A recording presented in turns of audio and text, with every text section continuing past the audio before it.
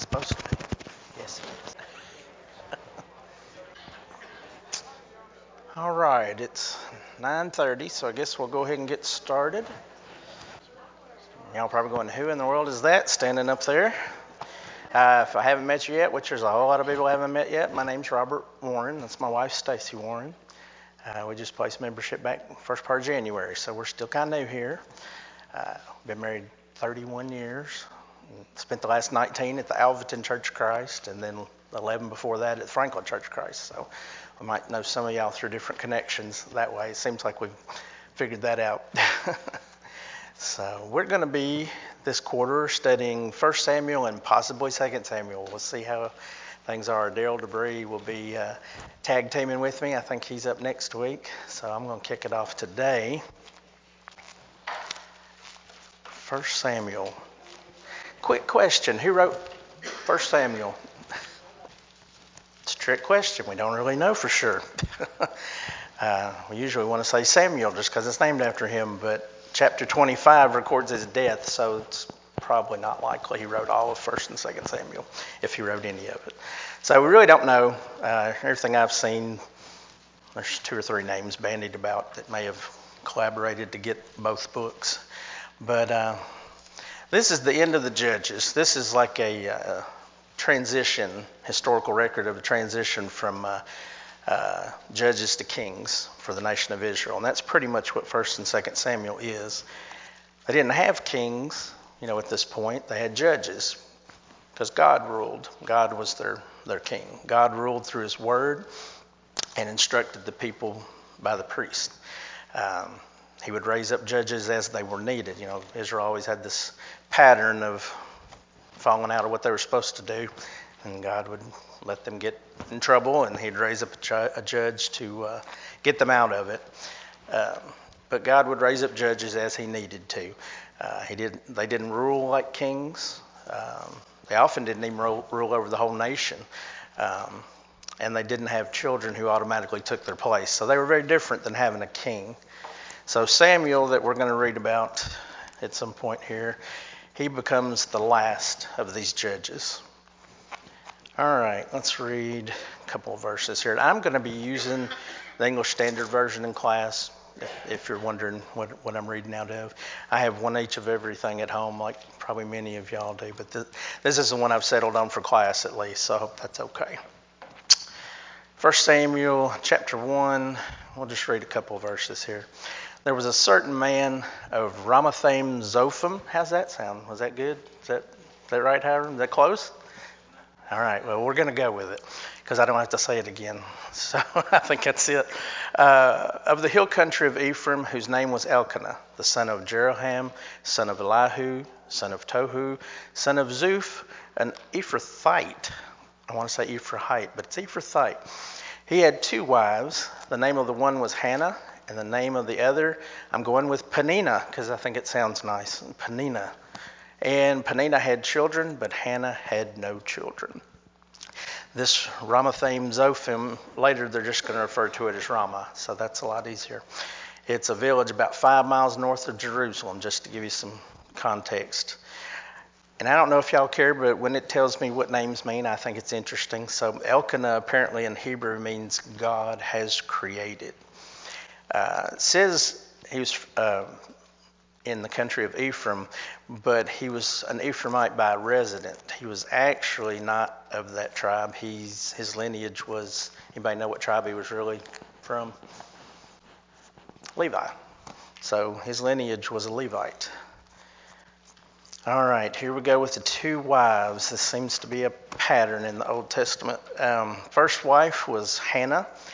And I'm showing that Hannah means grace, or at least their version of the word. Peninnah, the second wife, I'm seeing shows Ruby as her name, is what that means.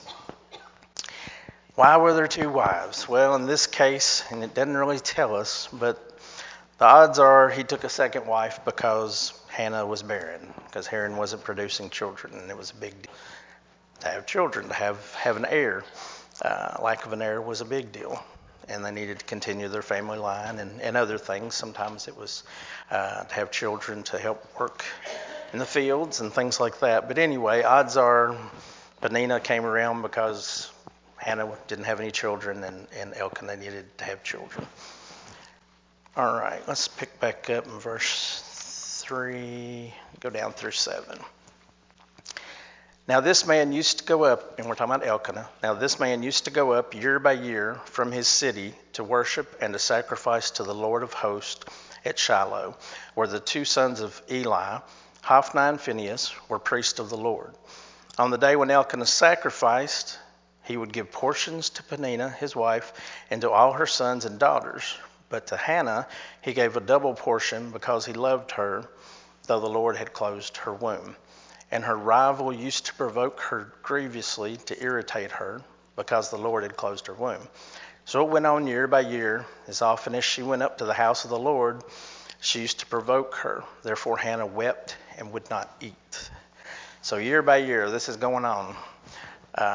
It's not specified, but Israelite men were required to attend at least 3 annual feasts in the central sanctuary.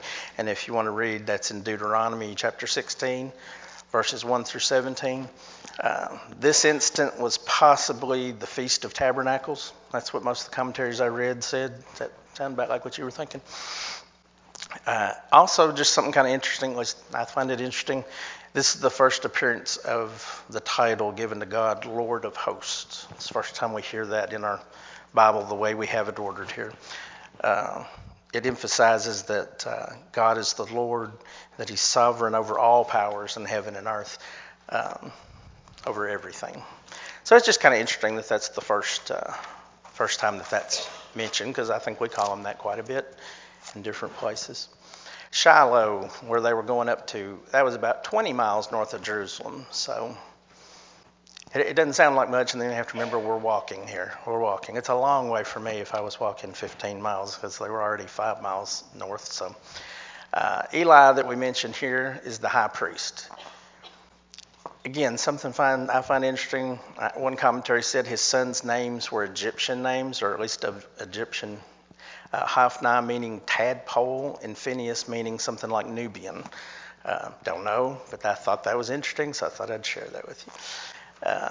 And then in verse 4, when it talks about the sacrifice, this was most likely a peace offering.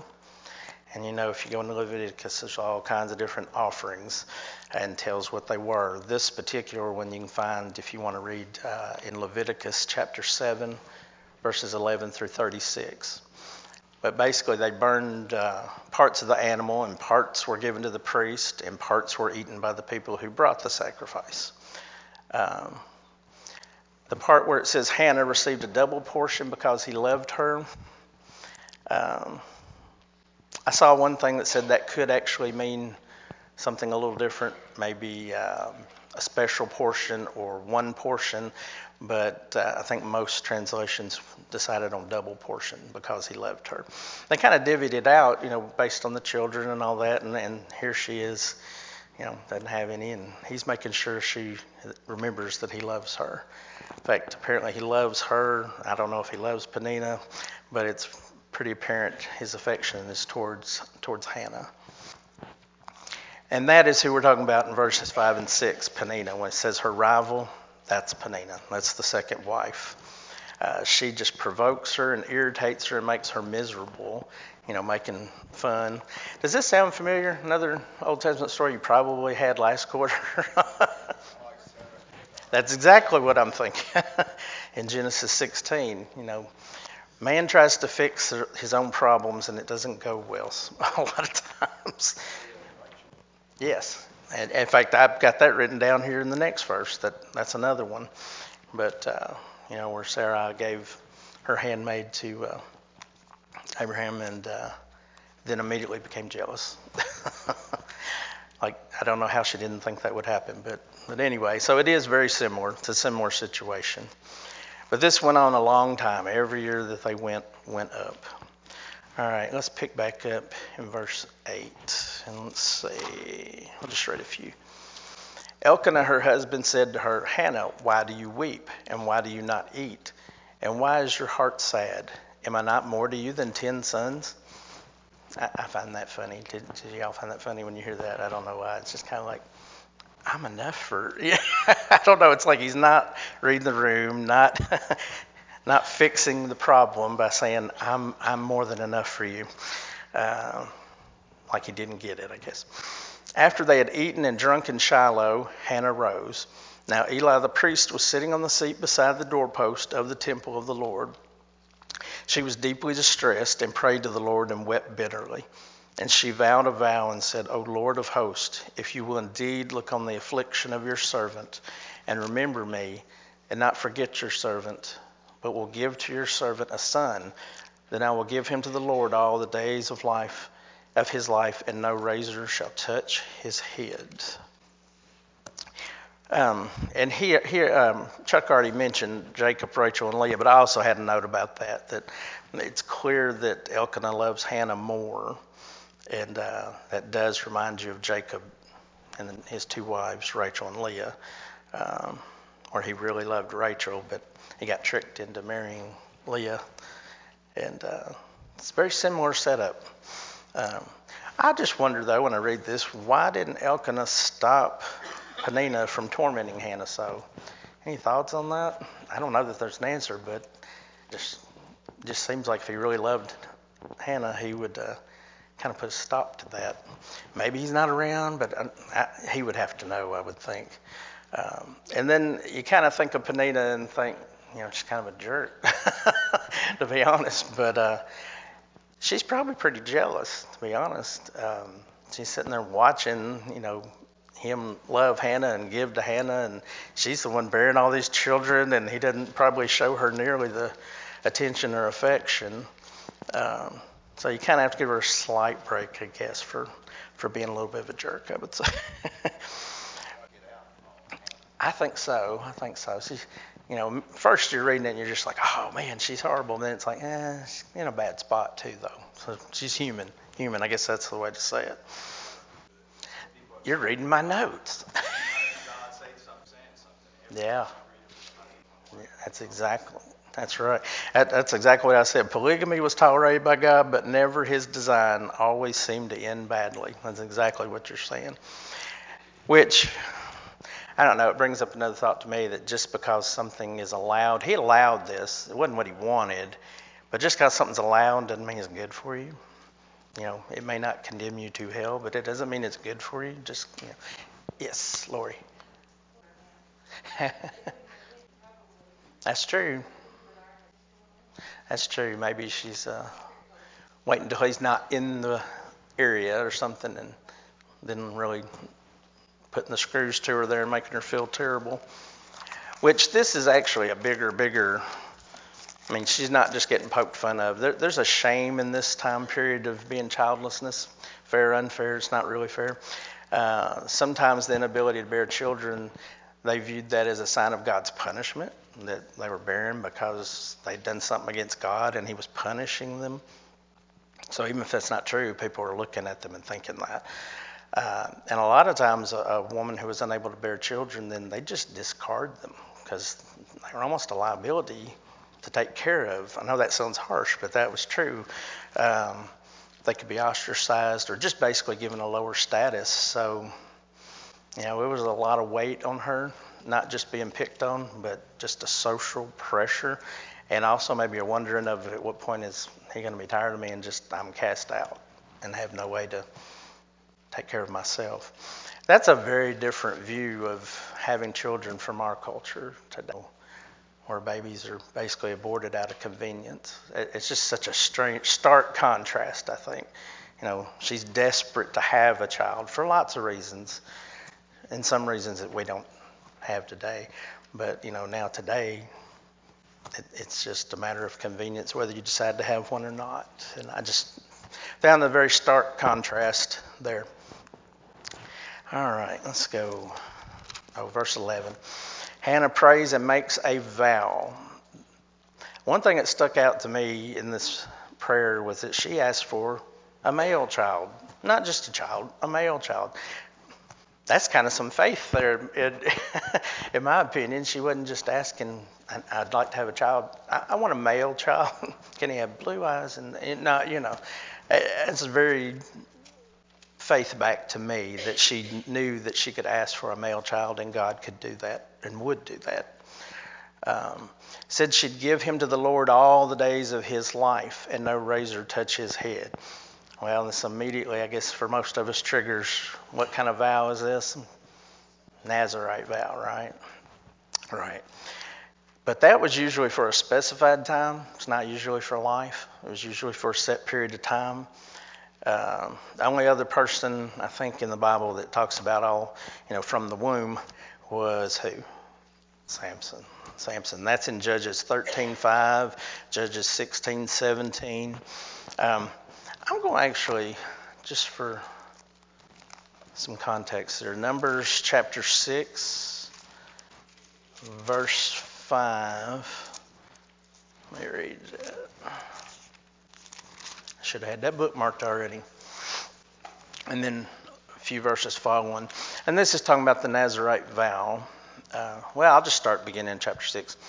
And the Lord spoke to Moses, saying, Speak to the people of Israel and say to them, when either a man or a woman makes a special vow, the vow of a Nazirite, to separate himself to the Lord, he shall separate himself from wine and strong drink.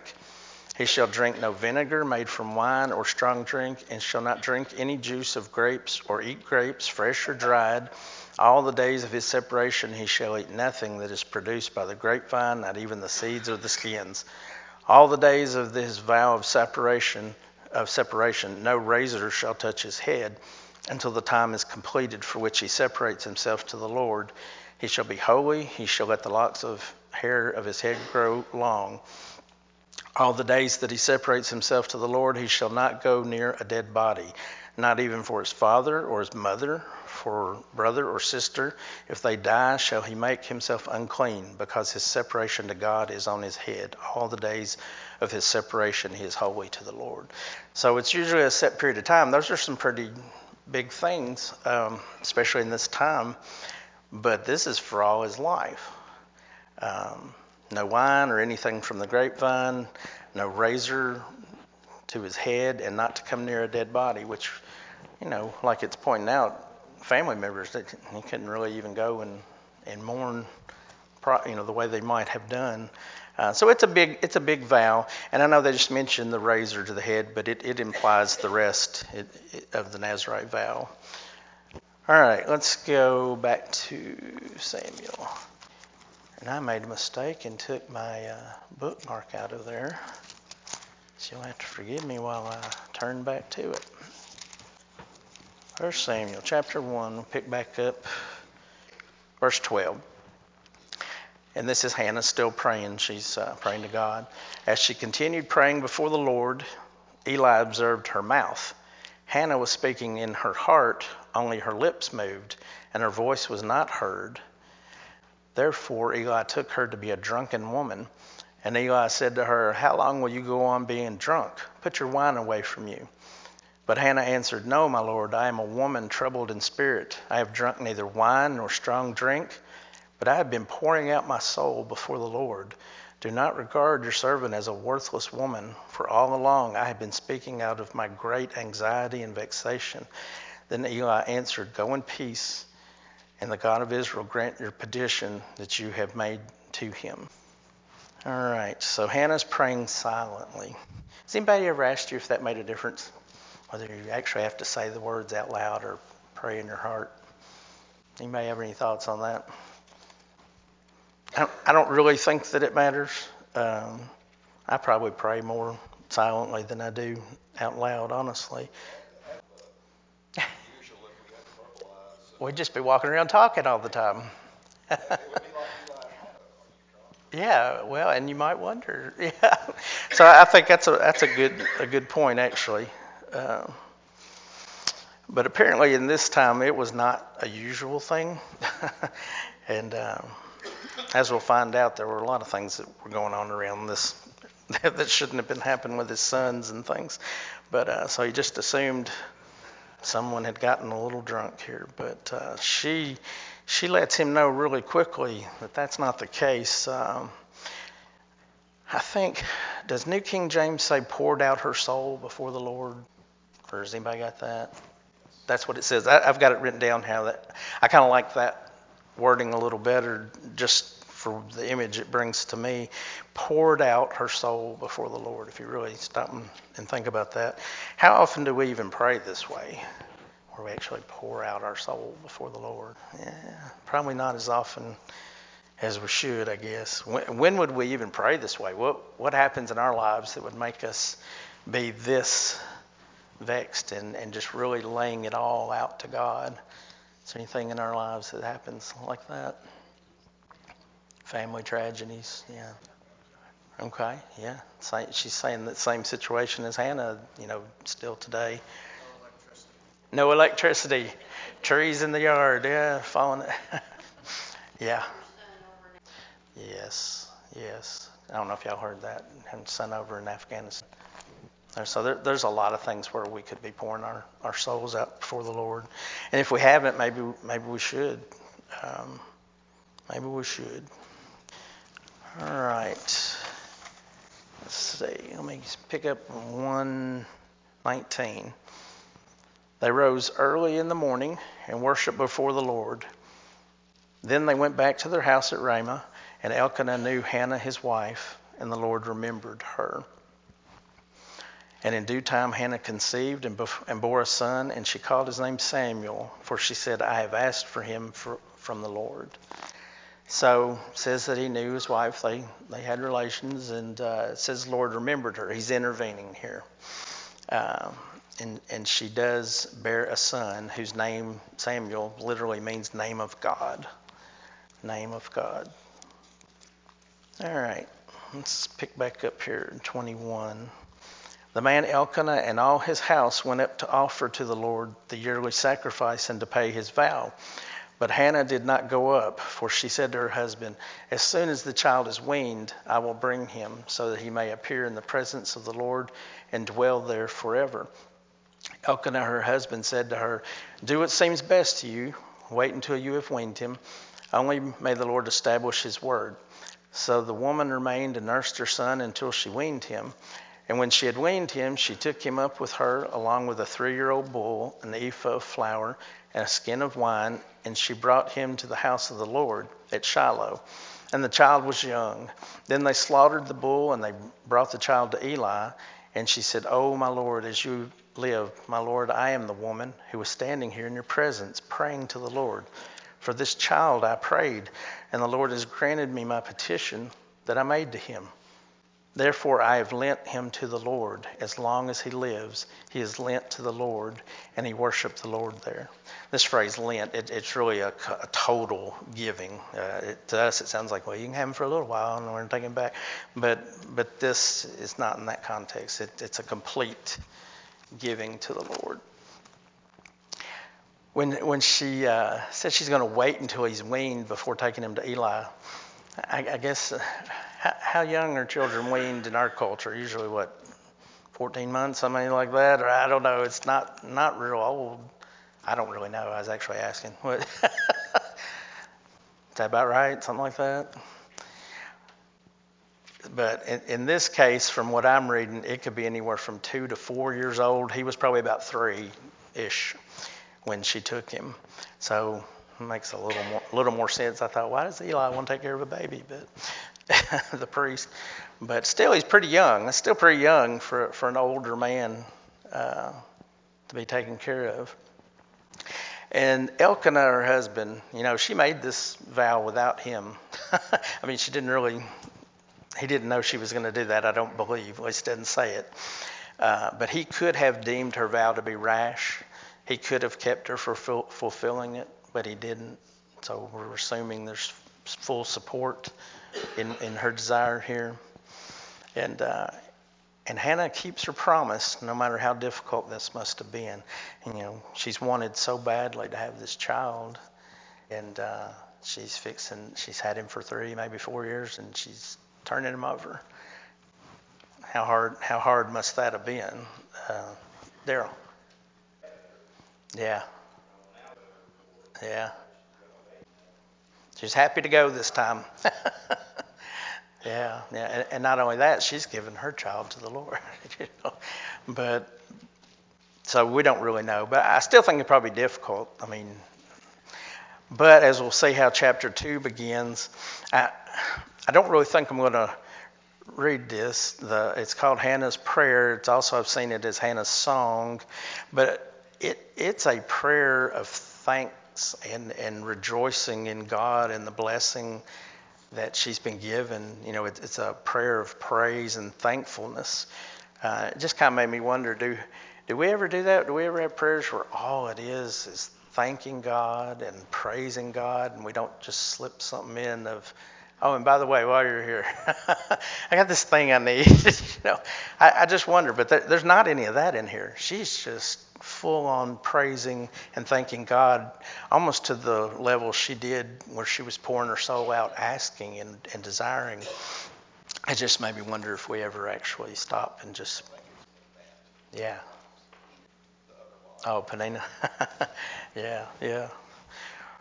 But that is something to think about. It would, I think, get tiring to have someone only come and ask things of you. If no one ever thanked you, no one ever did that, I'm sure God would appreciate praise and thanks, and actually, I think expects. So after she's had this prayer here, we'll pick up with verse 11. It says, Then Elkanah went home to Ramah, and the boy ministered to the Lord in the presence of Eli the priest. So now Samuel, this young child, is helping the priest Eli. 12 through 17, let's read that part. Now the sons of Eli were worthless men. They did not know the Lord. The custom of the priest with the people was that when any man offered sacrifice, the priest's servant would come while the meat was boiling with a 3-pronged fork in his hand, and he would thrust it into the pan or kettle or cauldron or pot. All that the fork brought up, the priest would take for himself. This is what they did at Shiloh to all the Israelites who came there. Moreover, before the fat was burned, the priest's servant would come and say to the man who was sacrificing, Give meat for the priest to roast, for he will not accept boiled meat from you, but only raw. And if the man said to him, Let them burn the fat first, and then take as much as you wish, he would say, No, you must give it now, and if not, I will take it by force. Thus the sin of the young men was very great in the sight of the Lord, for the men treated the offering of the Lord with contempt. All right, this is bringing up a whole thing about how they were supposed to be doing this. It may sound a little strange to us, but this was very, very evil what they were doing. This word here where it says they were worthless, I think some translations say corrupt.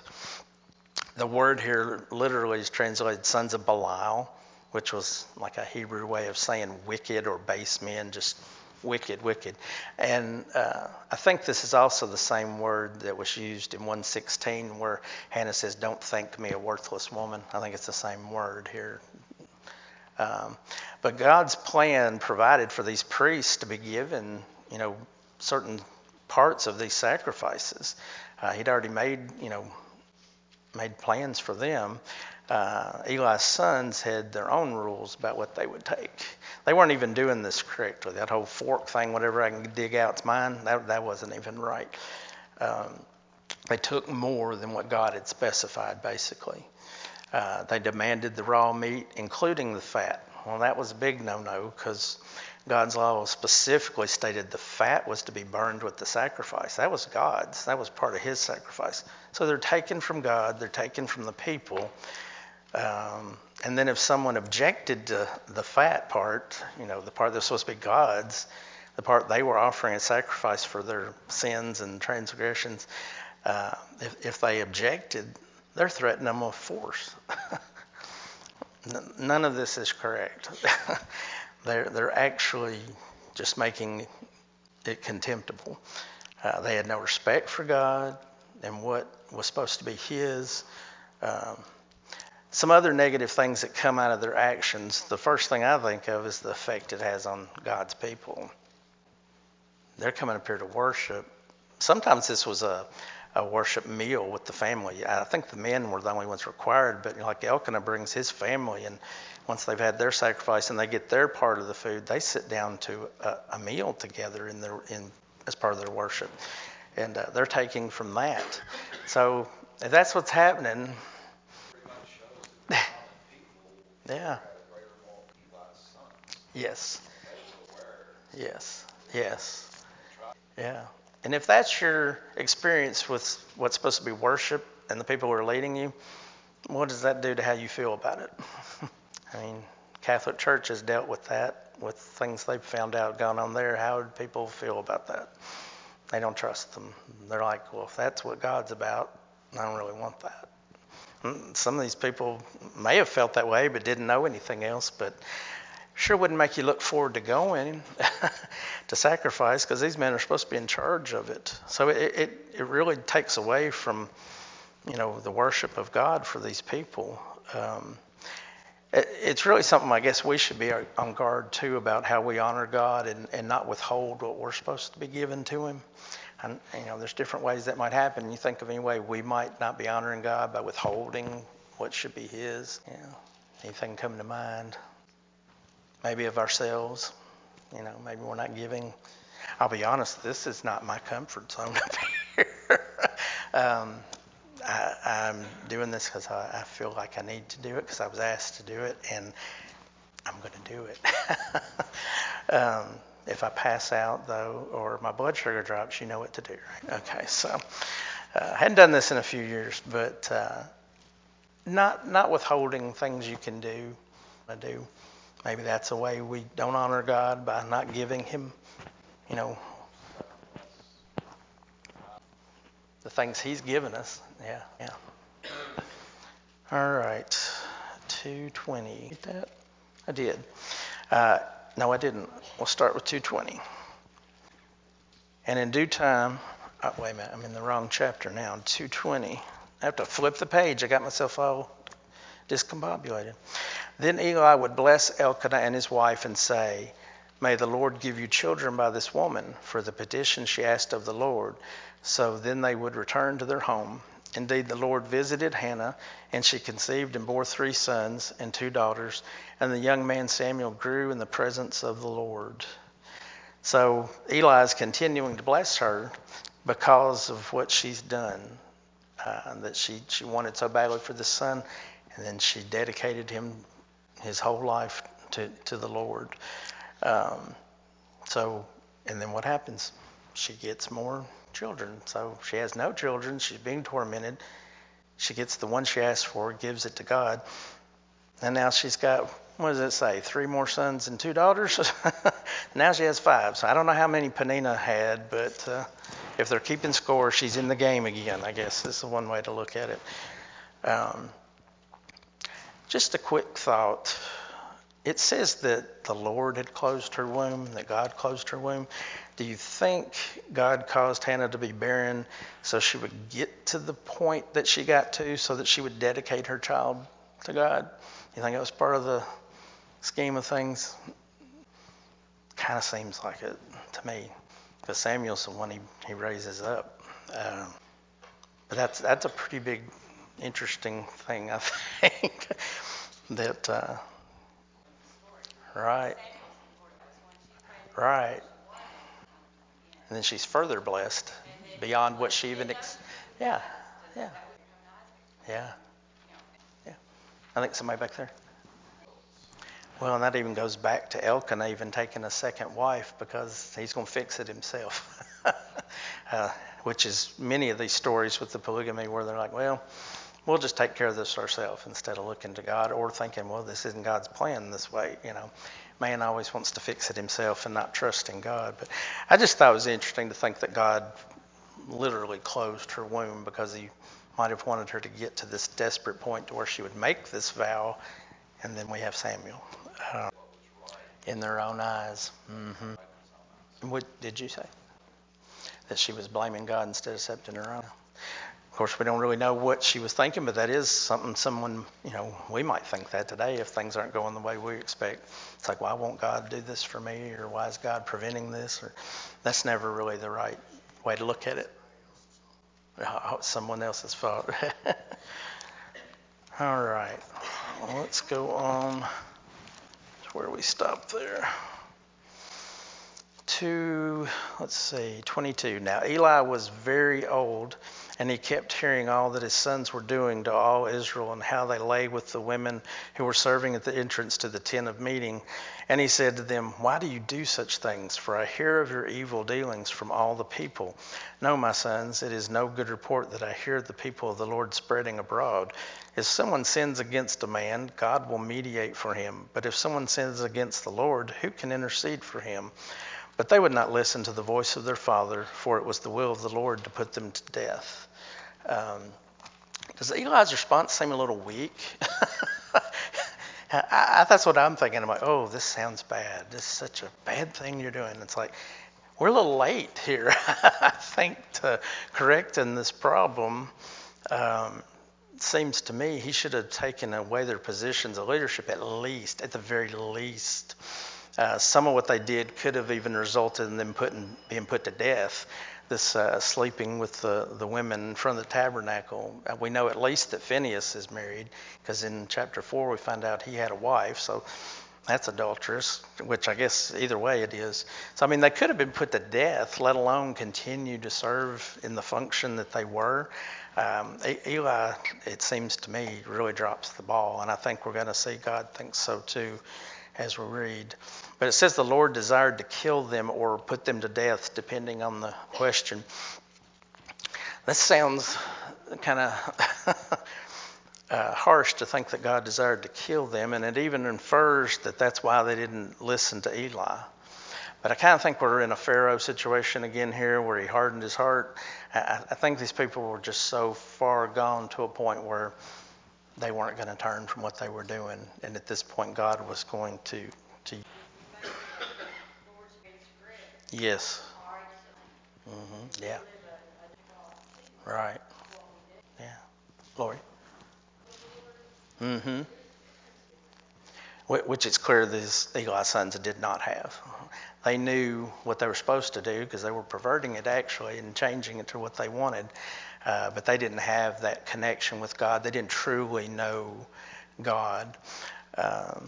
We'll just close this out here. We got a few more minutes.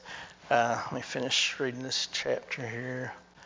Now the young man Samuel continued to grow both in stature and in favor with the Lord and also with man. Have you heard that before, or something similar to it? In the New Testament, try Luke 2:52. That's very similar to what they describe Jesus as. And there came a man of God to Eli and said to him, "Thus the Lord has said, did I indeed reveal myself to the house of your father when they were in Egypt, subject to the house of Pharaoh? Did I choose him out of all the tribes of Israel to be my priest, to go up to my altar, to burn incense, to wear an ephod before me? I give to the house of your father all my offerings by fire from the people of Israel.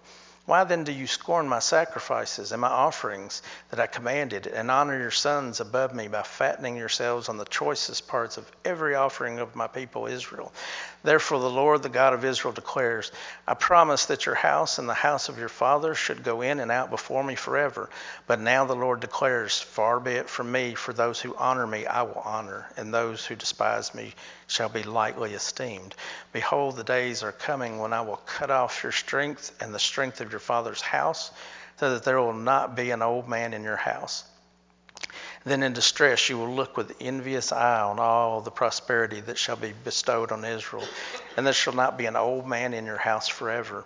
The only one of you whom I shall not cut off from my altar shall be spared to weep his eyes out, to grieve his heart, and all the descendants of your house shall die by the sword of men. And this that shall come upon your two sons, Hophni and Phinehas, shall be the sign to you. Both of them shall die on the same day. And I will raise up for myself a faithful priest who shall do according to what is in my heart and in my mind. And I will build him a sure house, and he shall go in and out before my anointed forever. And everyone who is left in your house shall come to implore him for a piece of silver or a loaf of bread, and shall say, please put me in one of the priest's places that I may eat a morsel of bread. So this man of God's a prophet. That's another way of saying it. But he's basically prophesying what's about to happen. And it is about to happen. This 27 through 28, when he's talking about in Egypt, subject to the house of Pharaoh, choose him out of the tribes of Israel to my priests. He's talking about Aaron and his descendants who were the priest. And Eli, if we'll remember, he is a descendant of Aaron. So he wasn't really necessarily talking about Eli in that beginning part, but the family from which he came from. So basically, anyway, it does say in verse 29 that Eli honored his sons above God. So we're back to that thing where it's a little late for Eli. He put his sons above what he should have. And I think we'll just leave it at that. And that's a good place. And Daryl can pick up chapter 3 if he wants to. So, well, thank you for your attention and participation. I appreciate it. Thank you.